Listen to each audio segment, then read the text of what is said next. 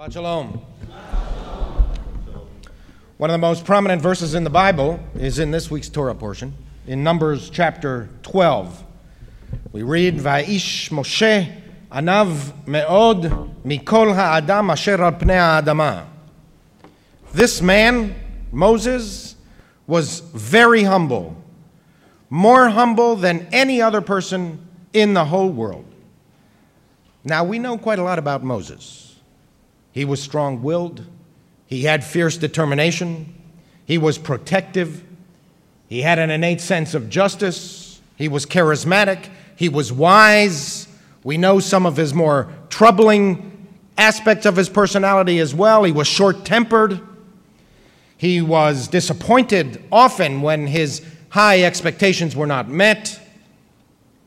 But in no case does the Torah specifically tell us of any of Moses' personality attributes and characteristics. We infer everything except for this one verse, Va'ish Moshe anav me'od. And this guy, Moses, was a very humble man. If the Torah didn't specifically tell us this, we wouldn't necessarily ascribe humility to him. After all, he was the dominant and domineering leader of an unruly people. Frequently, he had to whip them into shape. He often put down rebellions to his leadership, usually by force. We do not normally ascribe humility to such alpha personalities.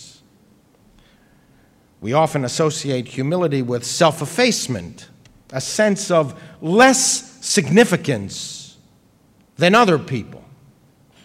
Moses was not like this. He did not have a modest estimation of his self-worth.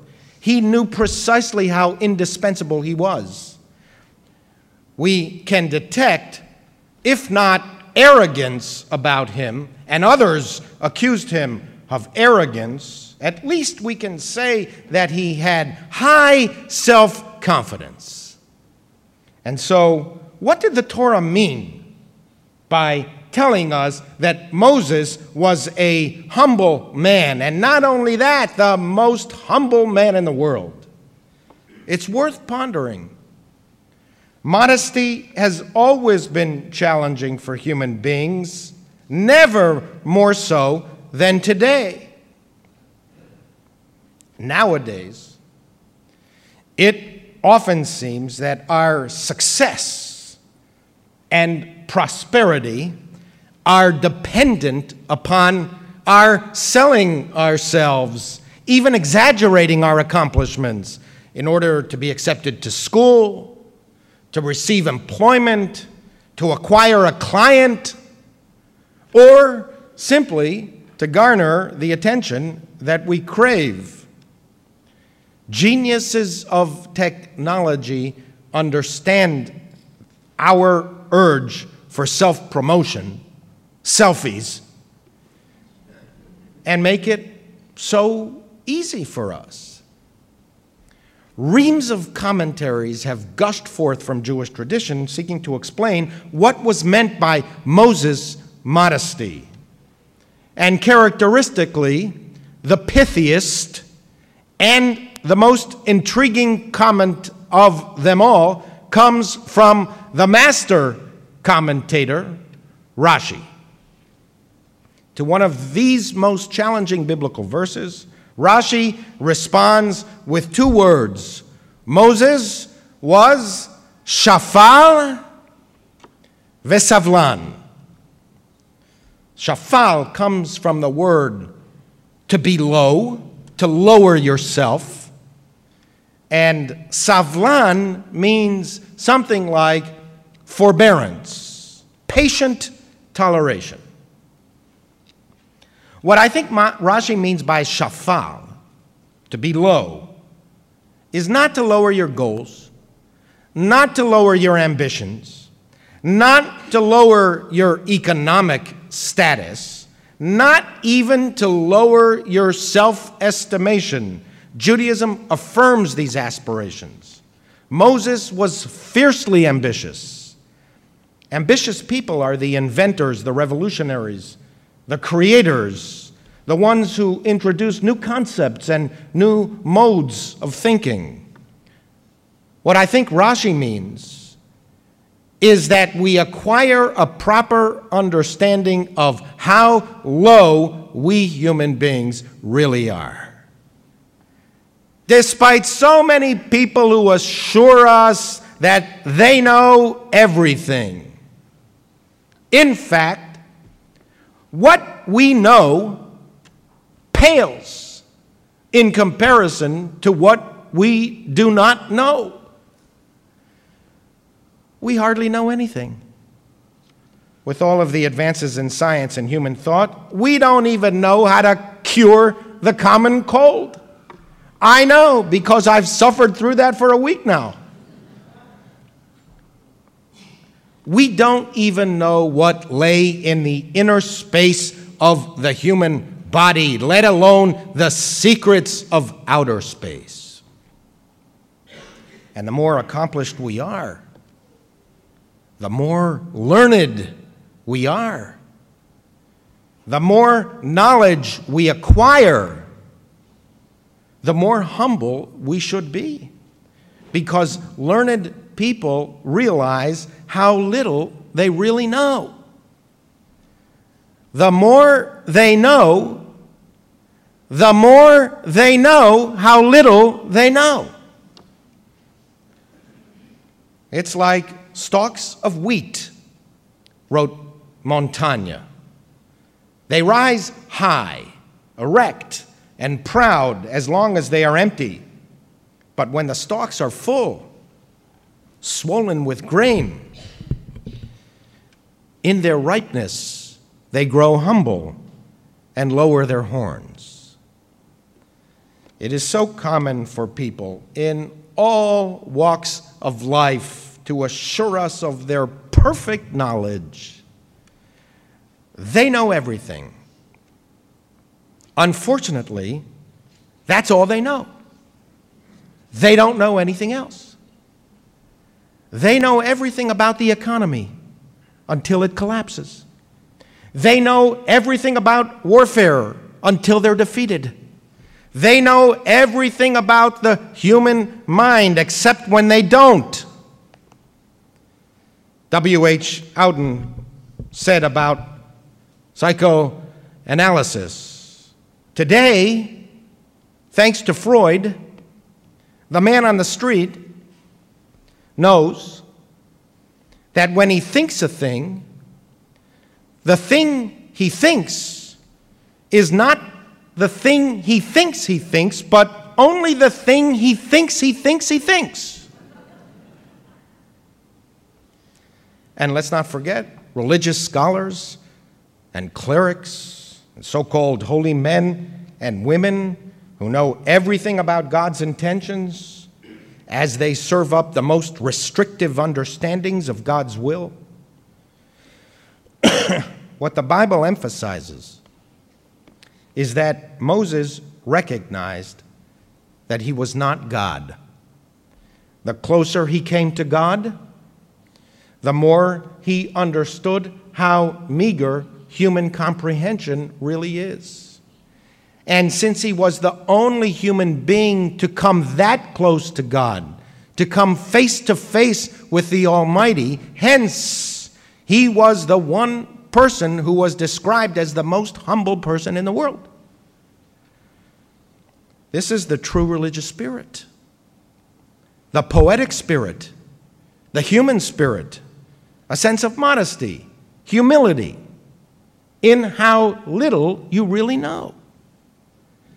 It is the spirit of the book of Job that states, "Who is this who speaks without knowledge? Where were you when I laid the earth's foundations? Speak, if you have understanding. Who is wise enough to give an account of the heavens?" It's the spirit of Abraham, the founder of the three monotheistic religions, who said, "I speak before God, I who am but dust and ashes." The sages teach that God revealed his presence to Moses through a thorn bush precisely because it was the lowliest of creatures, the ugliest, the prickliest, the most undistinguished. The Talmud asks, why is the Torah likened to water?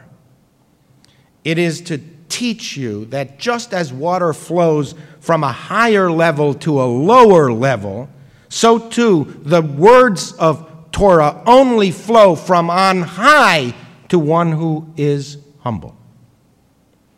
Humility means intellectual modesty, a deep understanding of how little we really know, which leads to an appreciation that we make mistakes all the time.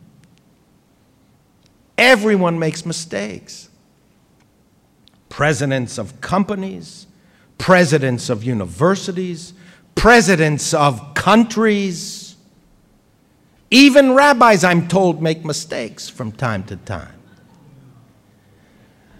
I saw that Governor Rick Perry announced his intention to run for president yesterday. Did you see that?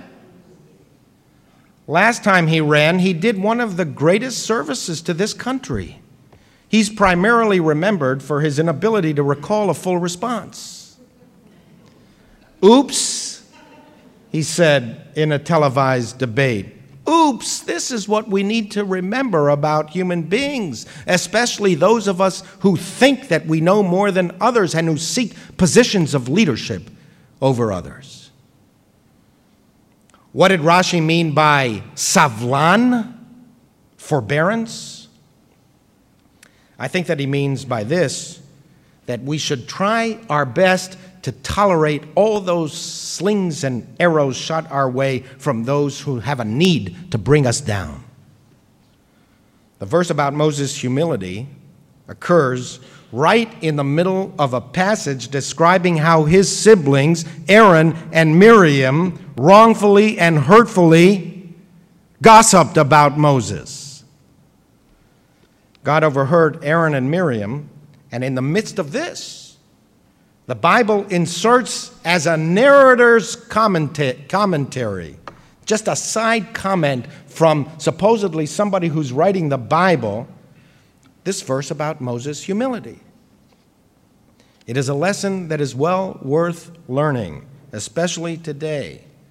So many things are said about us behind our backs. Often they are put online for all to see. Sometimes the criticism is warranted.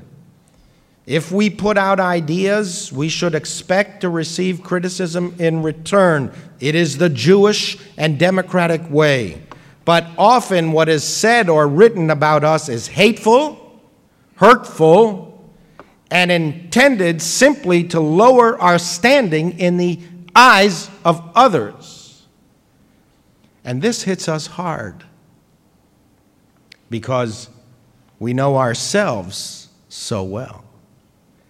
The approval of others is the most valuable thing in the world for us. I was born modest, said Mark Twain. Not all over, but in spots. No one was born modest all over. We crave acknowledgement. More than money, more than jobs, more than prestige, health, or even longevity. What we want most, whether we admit it to ourselves or not, is respect. We want to be acknowledged. We want to be listened to. We want to feel as if other people care that we are even alive. We want others to think highly of us. Twain pointed out that he was complimented many times. Such compliments always embarrass me, he said. I always feel that they haven't said enough. Flattery is the way to our heart. Have you ever seen a person's face when they are flattered in public, even if they don't deserve it, even if they know they don't deserve it? When the sirens sought to enchant Ulysses, as he tied himself to the ship's mast, they sang flattery to him, greatest of heroes, most praiseworthy. And thus the rabbis teach, Ne'elavim ve'enam olvim. They are offended, but do not offend. The humble person sucks it up. The humble person absorbs all of the undeserving slights from those filled with envy. They absorb the offense, but do not lash out in return. They do not feel the need to respond to every slight. It's not that they don't defend themselves. They do, especially if they are about ideas and ideals. But they also understand this human need that people have to bring others down a notch or two. They might be inclined to respond in the same way. That is, after all, human nature. But they forbear. They forbear in order to sustain the connection to their higher nature.